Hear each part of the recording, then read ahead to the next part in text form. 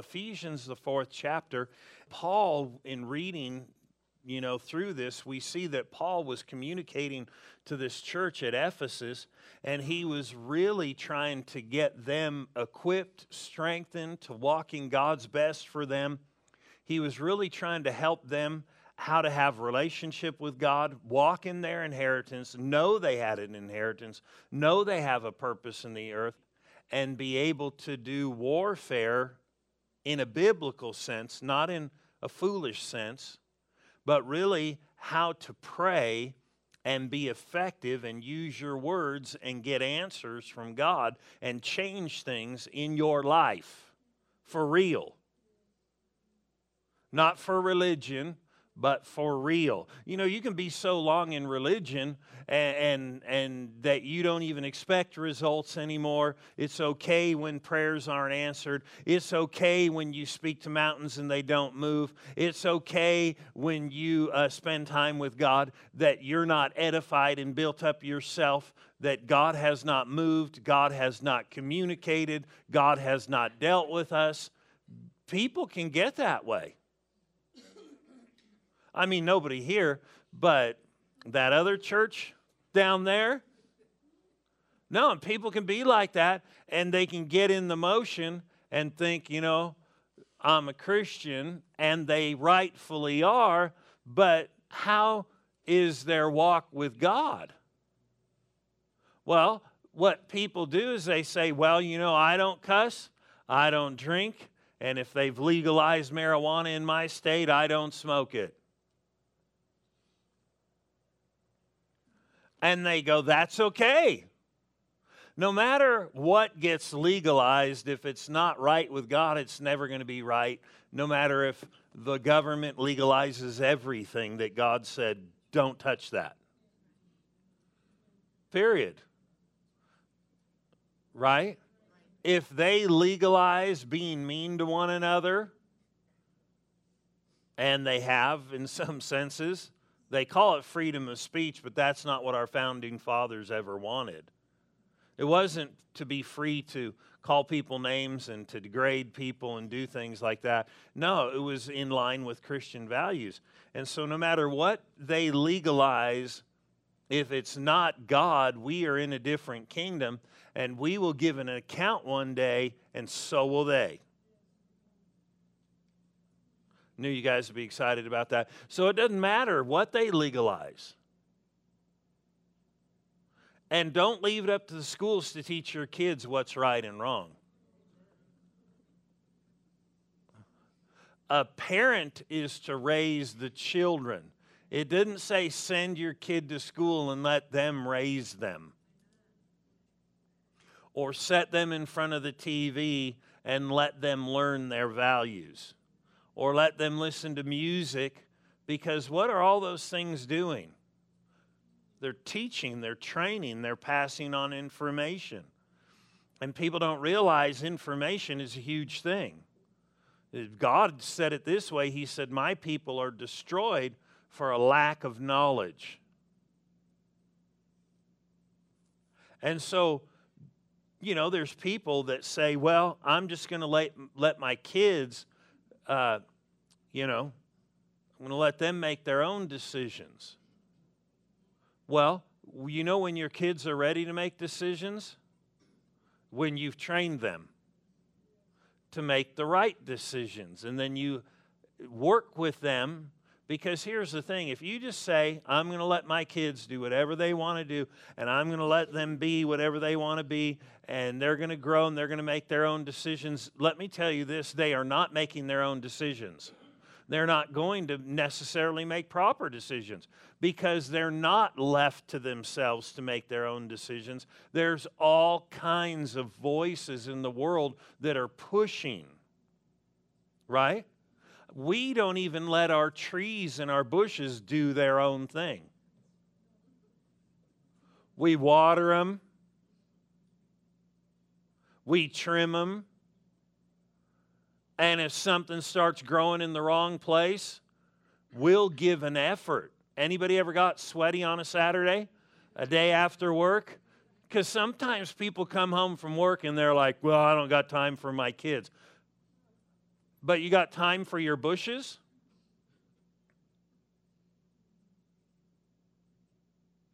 Your lawn? Your trees?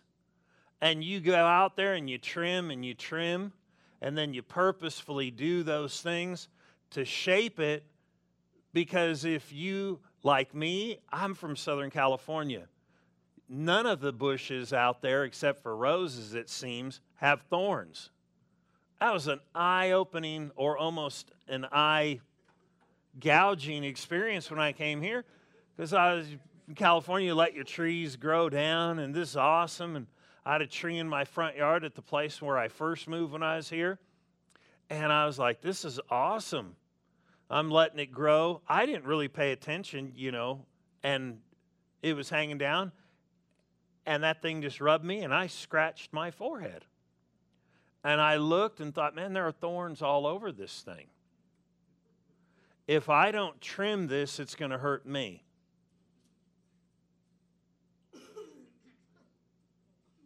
And do you know the Bible actually said in Proverbs, a child left to himself will bring his parents to shame? That doesn't mean you're just there. That means you help. And so what I did was I went and trimmed that tree. Why do you trim a tree? To shape it? Because what if it grows out into the sidewalk? Then it's going to do harm to you and everybody who wants to pass by the sidewalk. Is it comfortable trimming a tree? Is it just enjoyable? Maybe not always. Sometimes it's therapeutic, and I'm sure you spanking your kid feels therapeutic sometimes too. Nobody said amen. Your kids aren't in here. You can. But the fact of the matter is, we need to understand that people, just like us, God loves us, so He corrects us. Well, He doesn't condemn us. He helps us, what for? So we can be fruitful. And so, praise the Lord. God is good, and He wants us to be good parents. He wants us to be good grandparents. Oh, well, I just spoil my kid. It's good to give give kids or grandkids not everything they always want. It's good for you to not always give yourself everything you want. Because somebody's like, this, I feel real comfortable right now while he's preaching. I don't have grandkids. I don't have kids right now. It's good for you to not always give yourself everything you want too.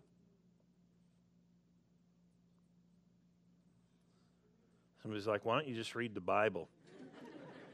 It's the truth. I'm thinking of scriptures when I'm saying this. James said every man is drawn away of his own desires and is enticed. And he talked about being tempted to want to do stuff. So temptation is really just the moving of a strong desire in the wrong direction. So you can't give yourself everything that you may desire, because not everything you desire may be right. You can renew your mind. You can get rid of desires in your emotions, but it takes work. You with me? And if you don't do that, you'll create a selfish brat, meaning ourselves. Anybody notice anything that's happening in society right now? That we see this mentality play out. If people don't get their way, they cry. Have you ever noticed whenever you want to do your own thing and you go, I'm not going to do that, you cry? Not out loud, but inside there's something that goes, oh, please. I'll be good. Let's do that. You with me? I know, because I live in the same body you do. The same things occur to me. And you have to deal with them. And as you do, it'll actually help you to grow up in the things of God. Amen. Thank you. And it will help your kids to grow up in the things of God. They'll appreciate you later, even though they may not right now. You know, you do it in love, not just to be mean, but to be a help. So anyway, Ephesians, the 4th chapter, each one has a gift, and we do. We really have something from God. God wants to help kids. You know, the Bible said, train up a child in the way he will go, and when he's old, he will not depart. That does not say he will come back.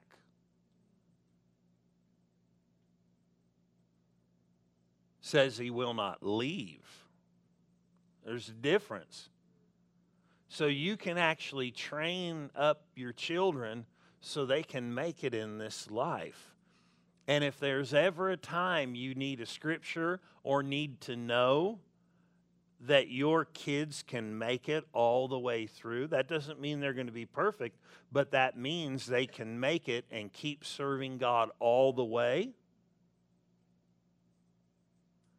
And here's the thing, if you're a child of God, then God is endeavoring to work on your behalf so you make it all the way too. Because he can train you up so you won't depart if you'll cooperate with him. See, that would be exciting because, you know, sometimes people, believe it or not, there are people in churches who the enemy's been pecking at them and trying to poke at them and tell them they're not going to make it, you know, very far in this walk. Anybody ever had that thought? You're not going to make it far in this walk? Lift your hand. The rest of you are lying for the most part. Because he'll peck at people and go, oh, you know, you might as well just give that up. But if you can raise a child to not depart, then God can raise you so you won't depart.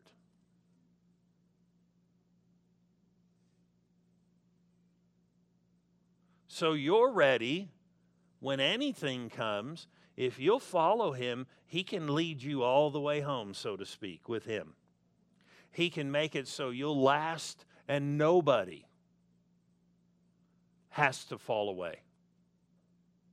He can do that in your life if you'll cooperate with him. Because there are people who are like that. They just think, I don't know if I can do this life. I don't know if I'm capable of it. And that's not the truth. Somewhere they believed a lie. And if you think your kid has to go live some kind of horrible life and then come back, that's not true either. You know, because you'll hear people say everybody has to sow their wild oats. First of all, I got no oats. I've had some Quaker oats. But when they talk about sowing their wild oats, what does that mean? We don't have to. And we live in such a day and age that having a kid that grows up right in the things of God is very doable and would be a blessing to humanity and be a blessing to society and be a blessing to the kingdom of God. And as we, as children of God, learn to follow the Lord, then guess what? We'll be a blessing to the kingdom of God and we'll be a blessing to society too. We just need to understand, like Hebrews, the 12th chapter talks about, that every child is corrected. There is a path. God wants each person to make sure they deal with the things that he deals with them about. If there's something you're holding on in your life and you think this is so important for me to have right now because it's just important to me and God's dealing with you, no, it's not, and you know it's not the best thing. It can be a habit that doesn't seem like sin, but there in Hebrews, let's turn there. The 12th chapter, he talks here about children of God running their race, following the course he has for them. In verse 1 it says, therefore, Hebrews 12:1, therefore we also, since we are surrounded. Now, he's not talking about in a church service. Somebody said, yeah, I'm surrounded right now. No, he's talking about we are surrounded by something. And he said we're surrounded by so great a cloud of witnesses. When he talks about this cloud of witnesses, he's talking about all the patriarchs, all the people who he quoted here in the 11th chapter, and really any other believer who has gone to be with the Lord. If somebody has left you and they knew the Lord, they are in a better place. Not everybody goes to a better place. That's why we need to invite people so they can come and learn about Jesus and get saved. And so, but here he said we're surrounded by a great cloud of witnesses. There may be people that are already in heaven that have already prayed for you. You know, I've prayed for people who are not even in the earth yet.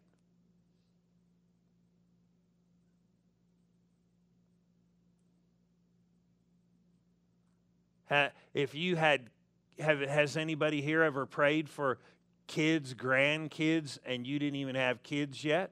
Or you were starting a family? Or you prayed for your grandkids and you said, Lord, help them to raise their kids well too. So there are people in heaven that had that kind of foresight too. And so they prayed for people. Pray for their friends, Lord, that whoever that's around them, that they would be a witness to him. Maybe you are an answer to one of those prayers from somebody long before you. Our prayers can go before us and can remain and be at work. Jesus' prayers worked after he left. Remember in John 17?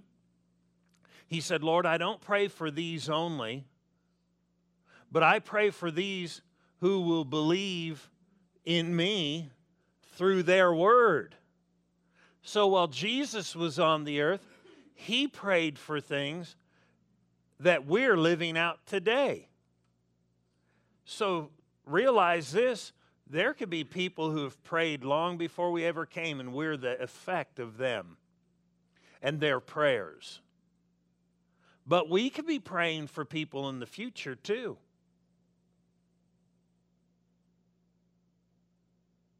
You with me? And God will work on them long after we're gone. Could this church be the result of people who are not even here on the earth today? Who said, Lord, they lived here in Mesa and said, Lord, there needs to be something in this valley.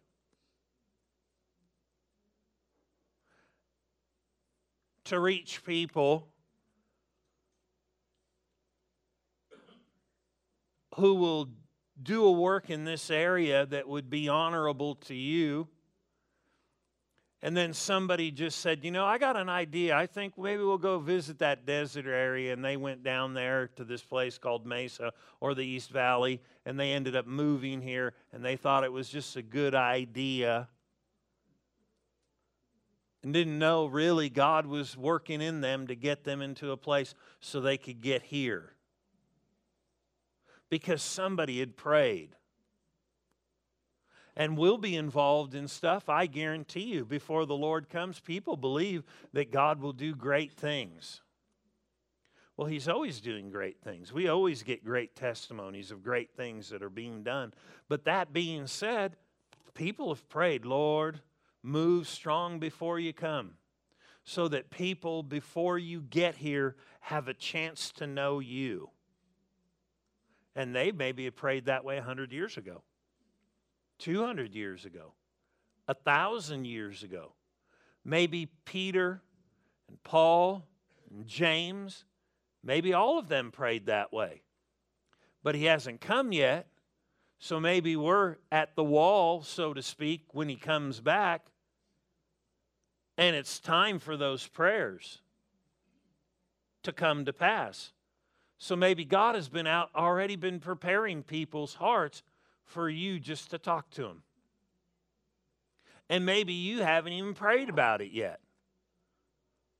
But like Jesus prayed and prepared things through prayer long before he ever got there or left. I mean, before this time, he prayed it out.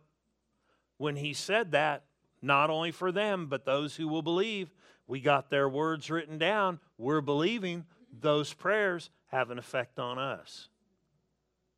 Think about it. Jesus prayed for you when he was on the earth, and it's having an effect in your life. Now, I do understand Jesus is in heaven praying for you too, because the Bible said he ever lives to intercede or make prayer for the saints.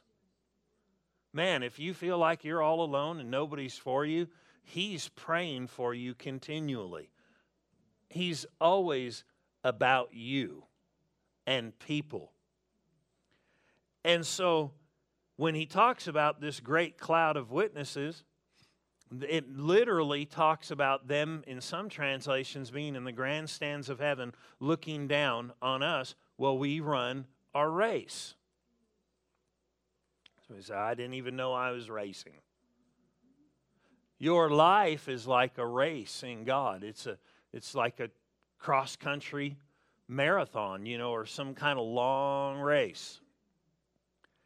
And so he uses this illustration. He said, therefore, since we are surrounded with so great a cloud of witnesses, and what's he saying? There's people in heaven that actually get to watch you run your race.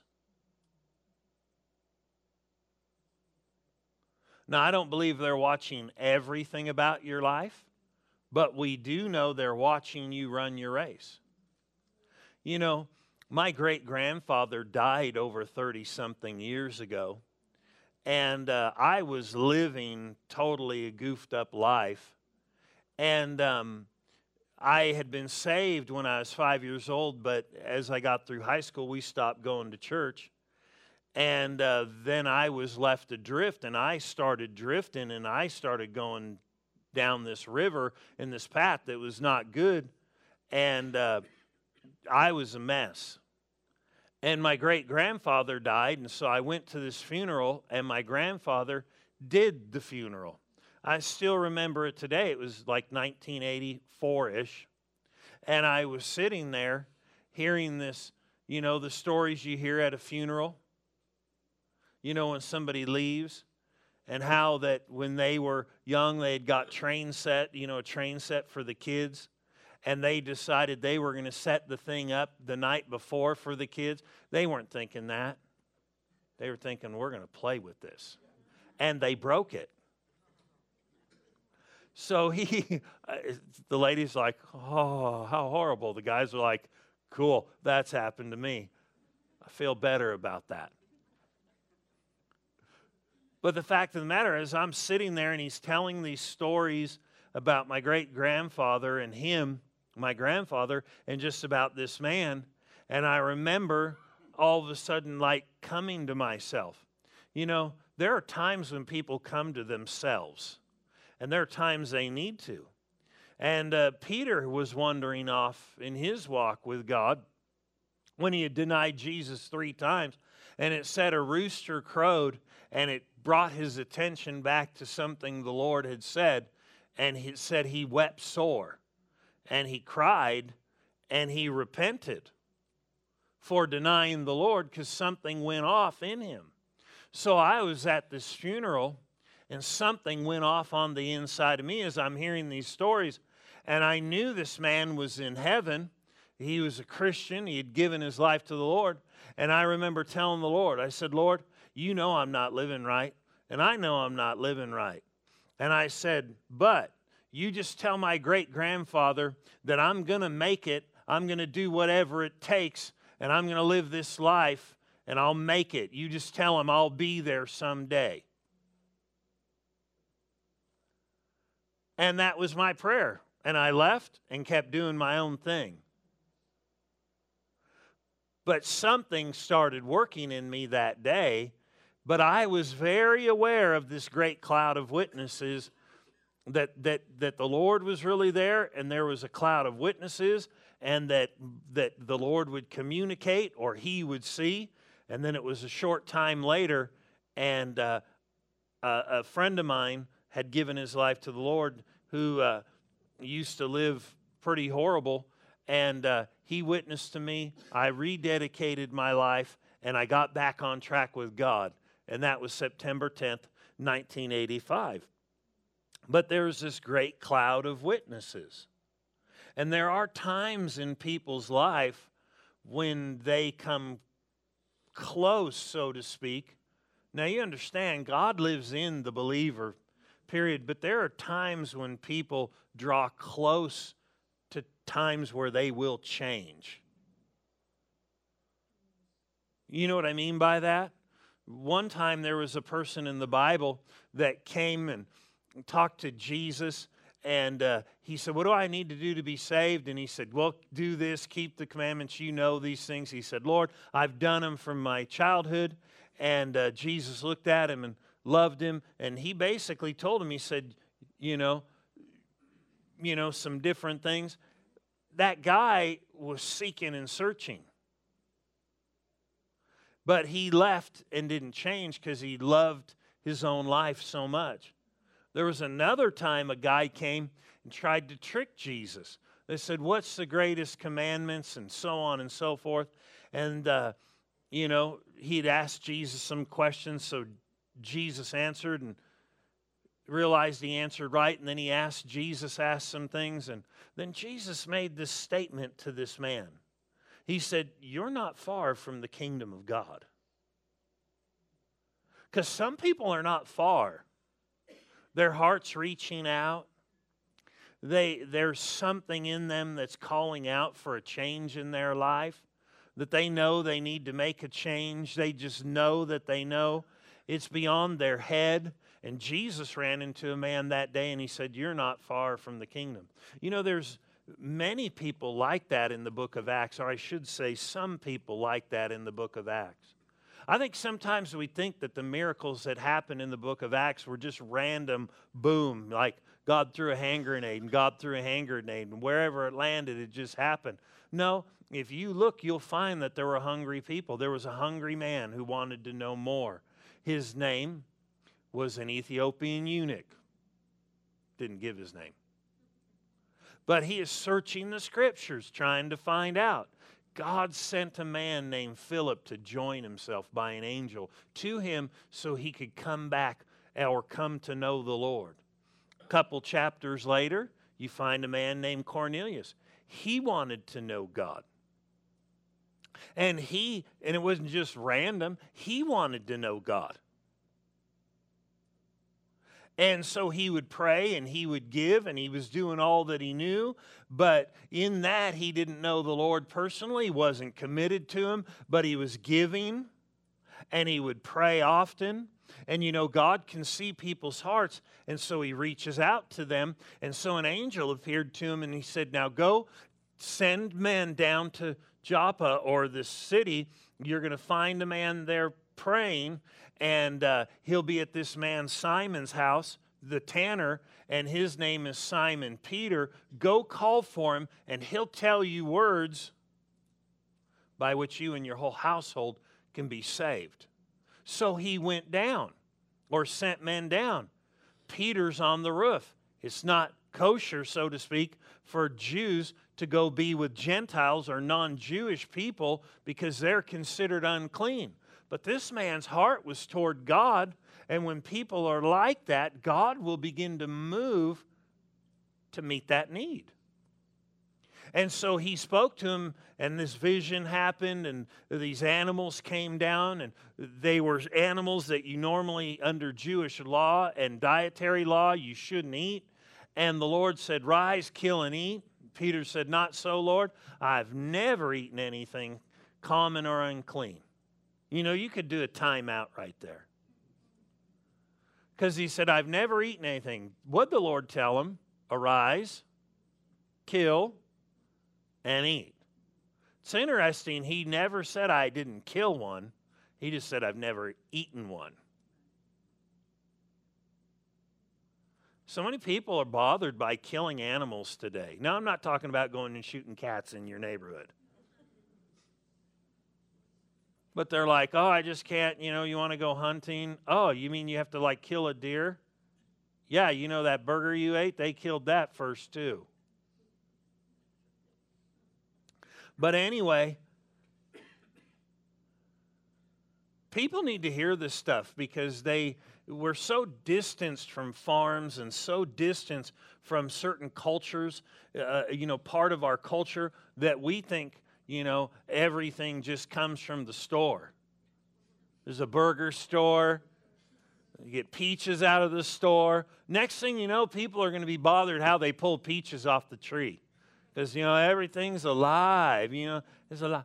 And there's peaches like, and that peach cried, oh, it is painful how they pulled the peach off the tree. Because people are stupid enough to act like that when they listen to the devil. And they listen to his doctrines. And listen to his ways and think that there is no God. And so, these trees, you could just harm. Who knows what they're going to think of next? You with me? But still the truth. But anyway, so what happened? They go down and they get Peter. The Lord appears to him, tells him, go up, don't question anything. And this man, Cornelius, calls all of his friends. They respect him and said, an angel appeared to me. He was a trustworthy man, told his friends and family, and he said, I sent some people to go get this man. If you want to hear, come. His whole house was filled. They're hungry people out there. There are people out there that God would direct us to them, or you could be sitting here as a result of being hungry this morning and not having made the decision yet to really go for it with God. But God can be working on you. But at the same time, there are people out there like that. But if we get so crowded in our life that we think prayer is just the legal side of spending 20 minutes, we're not expecting to hear from God where he would deal with you. Go here and do this. And he will. I've had him deal with me before, more than once, numbers of times. He's looking to answer prayers of people. I mean, people who are alive and dead. Someone who's praying for their neighbor, and you're there and you have this prompting, I need to talk to them. I need to bring them, whatever it is. Hungry hearts or people who've been prayed for, God will reach out to them. You know how he's going to reach out to them? Through us, through his people. So anyway, we're talking about this, about being successful as a Christian, right? Not having to fall away. You don't have to fear falling away from God. Remember, that's how we started here.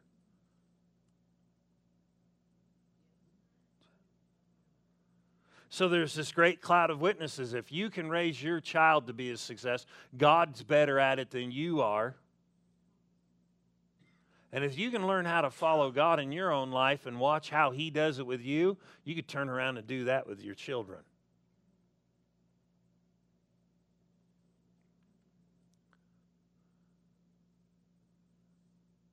There's that old saying, if you want to teach, talk. If you want to learn, listen. Observe. And if you'll observe your relationship with God, you'll find he doesn't condemn, he doesn't beat, he doesn't pound you, but he'll deal with you, and he'll do certain things, and things get pulled back in your life too, meaning you miss out when you don't follow. Isn't that true? Anybody ever missed out? Because you get outside of certain areas and it has an effect. But notice this. Therefore we also, since we are surrounded by so great a cloud of witnesses. One thing about this book here, the book of Hebrews, is he definitely, the writer wanted the believer, you, me, to be conscious of the unseen realm. He never makes mention of devils, but often he makes mention of angels. Angels that are there in the unseen realm, working on our behalf, working for us, who are at least ready to work for us if we'll cooperate, talking about God the Father sitting on the throne, talking about Jesus doing stuff on our behalf, and here he's talking about people there. This writer was wanting people to know there is an unseen world that's more real than this world, or at least as real, but it's spiritual and will go on forever. And so he said, you're surrounded by so great a cloud of witnesses. Let us lay aside every weight. Remember I said there are some things that are not sin. We just need to realize I shouldn't participate in that. There's some things that I just don't do because I know that it's not good for me or it's not good for other people. Not even sin. Just not good.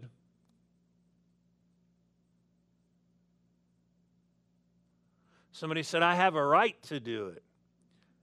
Well, maybe you do, but love wants to do things the best for other people. And if we really want to walk with God, we must walk in love. And so he said, let us lay aside every weight and. What is a weight? Remember I said we're all running in this race, and God wants us all to win, and he wants us all to make it all the way. If you go finish the 12th chapter, he talks about, back in the 10th chapter, he talks about those who drew back and didn't go on in their walk. And he said, we're not of those who draw back. But it's interesting, he talks about a whole group of people who made it. Then he talks about how God, if you'll listen to him, he will help you to make it all the way.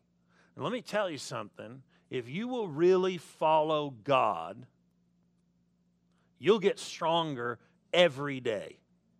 I didn't say you won't face tests and you won't face trials and tribulations, but the path of the righteous, the Bible said, grows brighter and brighter day by day. If you will follow God, you'll get stronger, not weaker. You'll get mightier in the kingdom and walk in more light and more ability and more authority and more strength if you follow God. You won't get weaker. You'll get stronger. If your life is getting weaker, ask yourself, what am I doing? I didn't say if you're going through a test or a trial, ask yourself what you're doing. You might be doing stuff right.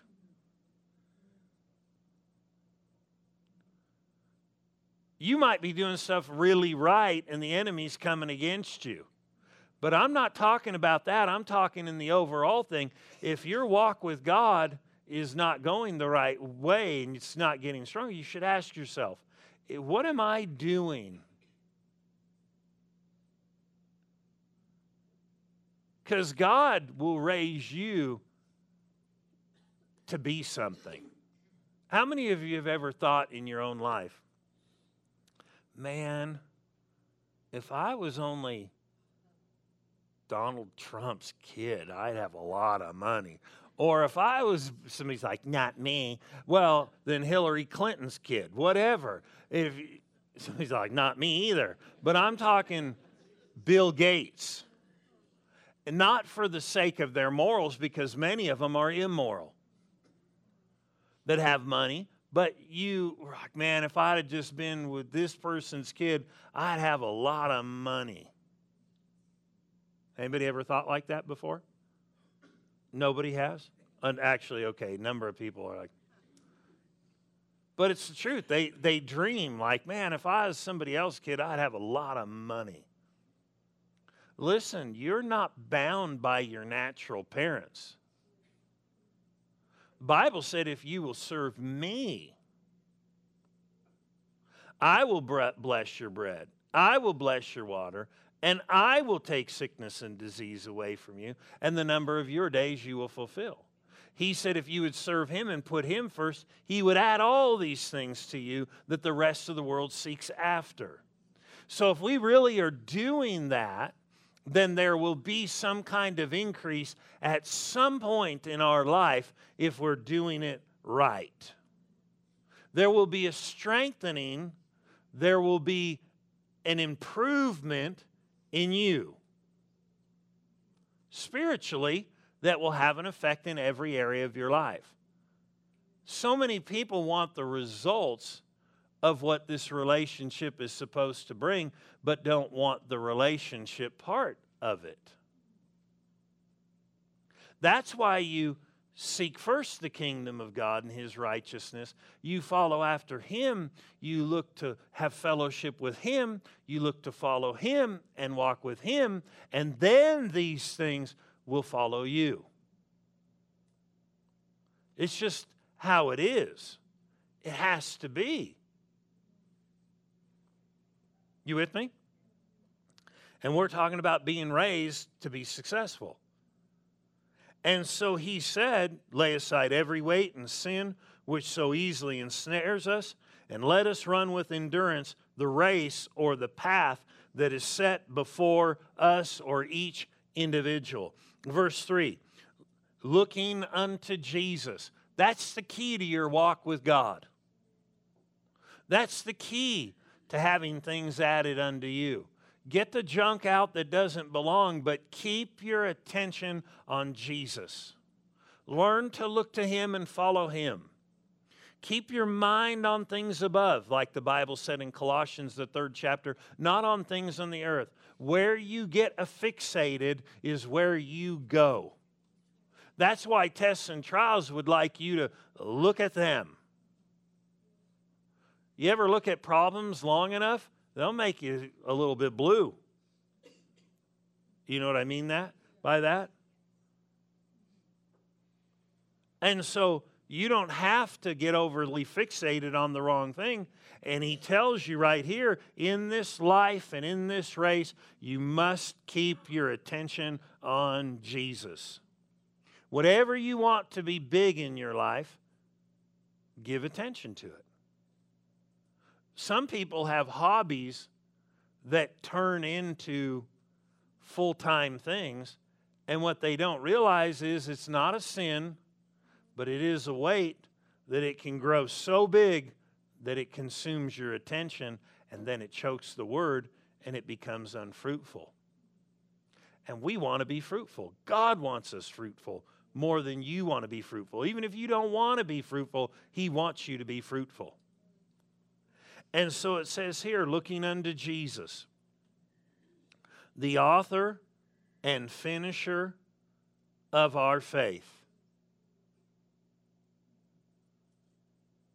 Notice it says, notice how it says, looking unto Jesus, the author and finisher of our faith. If you go back and read the 11th chapter about these successful people, they all goofed up somewhere in their life and more than once. But it's so cool that in the 11th chapter, he didn't bring up the reminders of Samson and his failures, David and his failures, Abraham and his ability to lie. Then Isaac learned of his father to lie. Doesn't bring it up. But they made it. But there's some interesting things where it talks about how they looked to the reward and these different things. But there's one thing in there.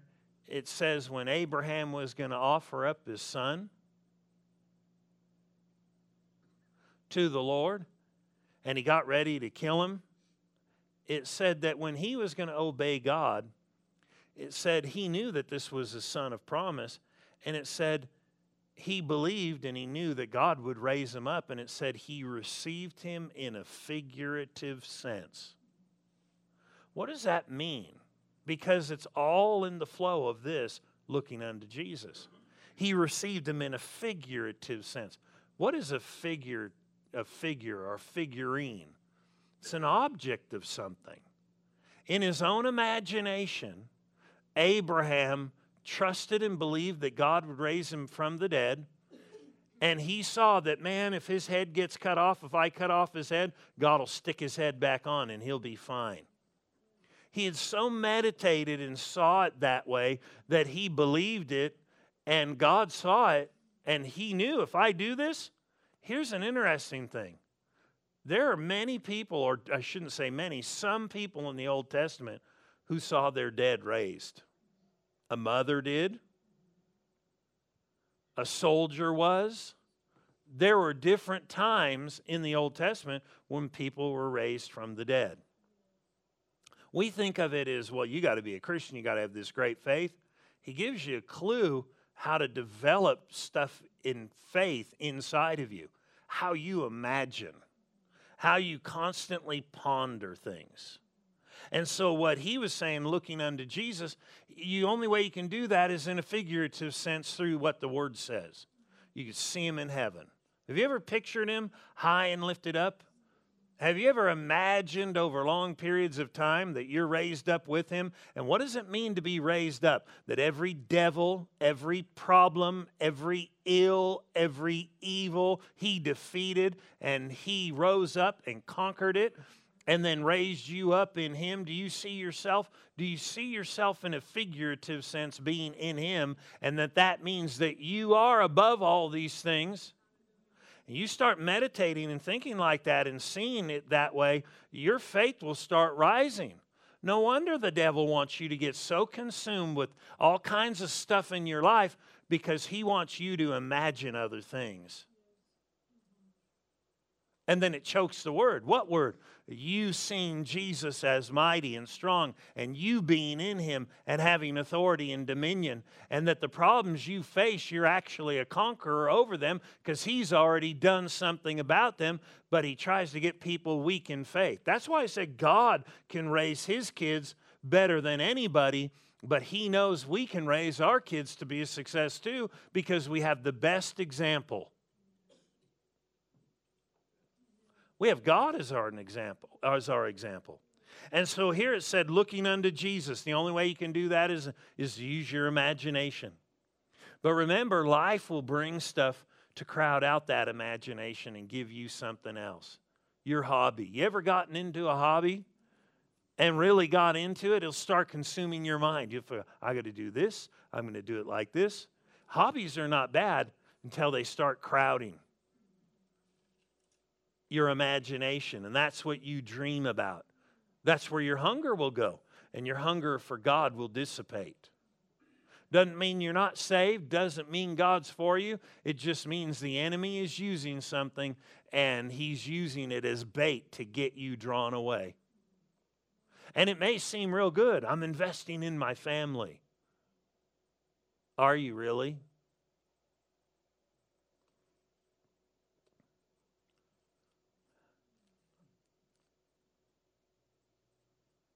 Have things in their right order. So it says, looking unto Jesus, the author and finisher of our faith, who for the joy that was set before him endured the cross, despising the shame, and has sat down at the right hand of God. What he faced, he looked beyond it. That's how he endured it. What we're to do is look beyond life and the circumstances and look and get our mind on Jesus.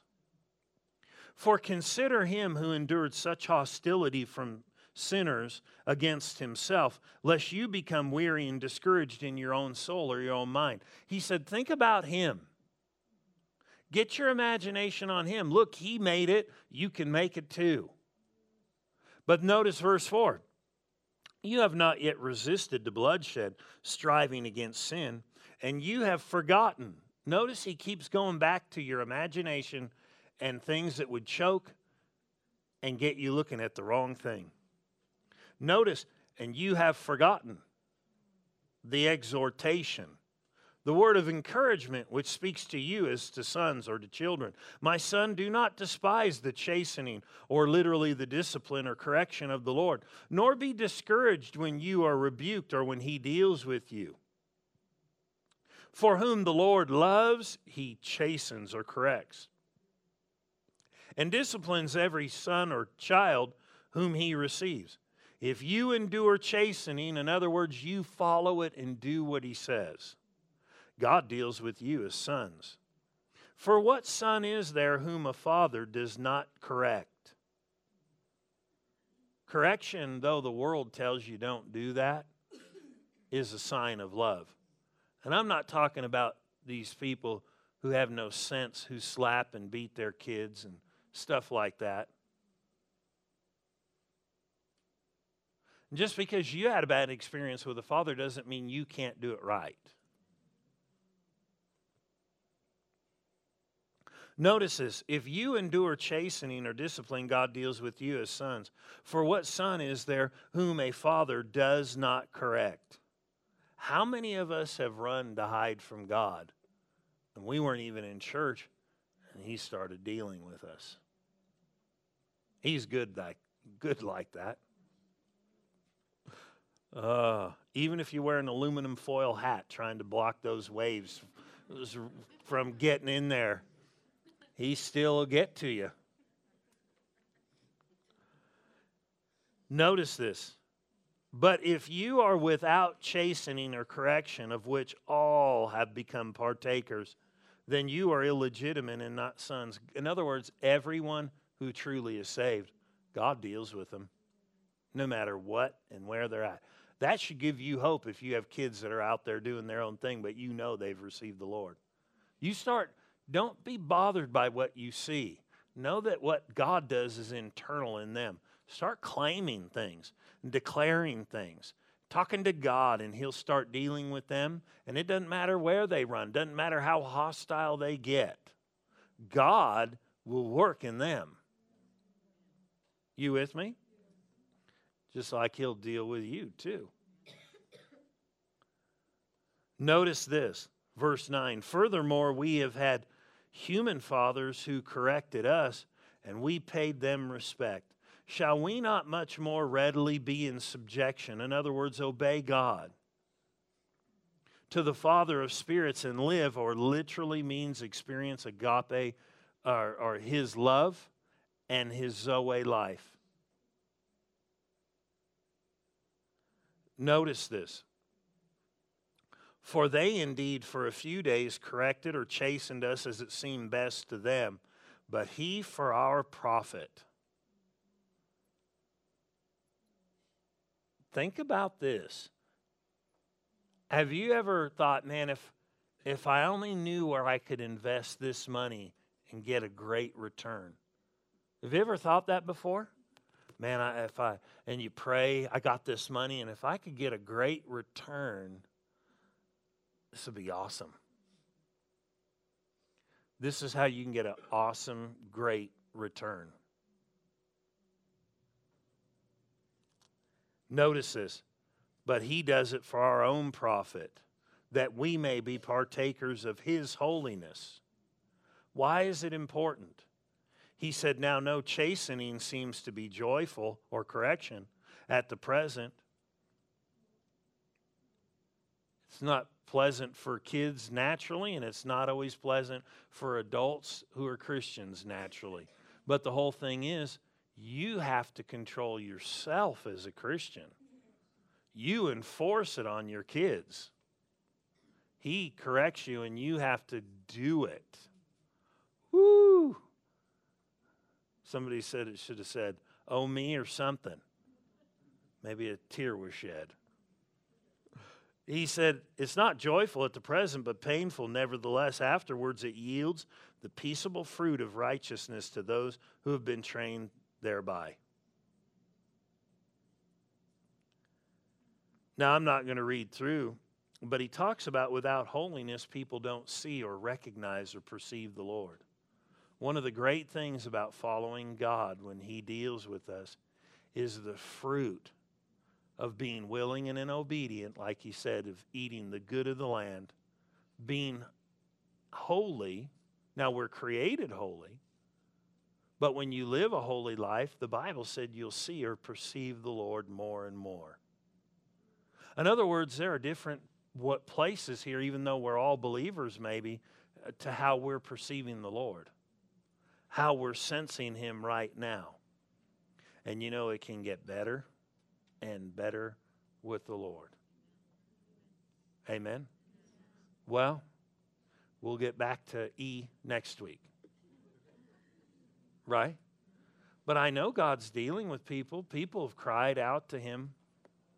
So he's trying to get them to know that you can still have a good prayer life where it's not mechanical, where God does deal with you, where he does bless you, where you know what to do and you do it. You with me? He cares about his kids enough to deal with us. And there are people out there, and there may be some here, who are hungry. Because remember I said this, the stories in the book of Acts of the major people who had conversion experiences, whether it was Paul, whether it was the Ethiopian eunuch, whether it was Cornelius, or the woman who sold the cloth, their hearts were opened. They had a bend toward God. Paul did, the Bible said, but not according to knowledge. But when people are bent toward knowing God, God will meet them. Don't freak out when there's hungry people, but they're heading every single direction. Know that God can get to them. God can deal with them. God can work in them.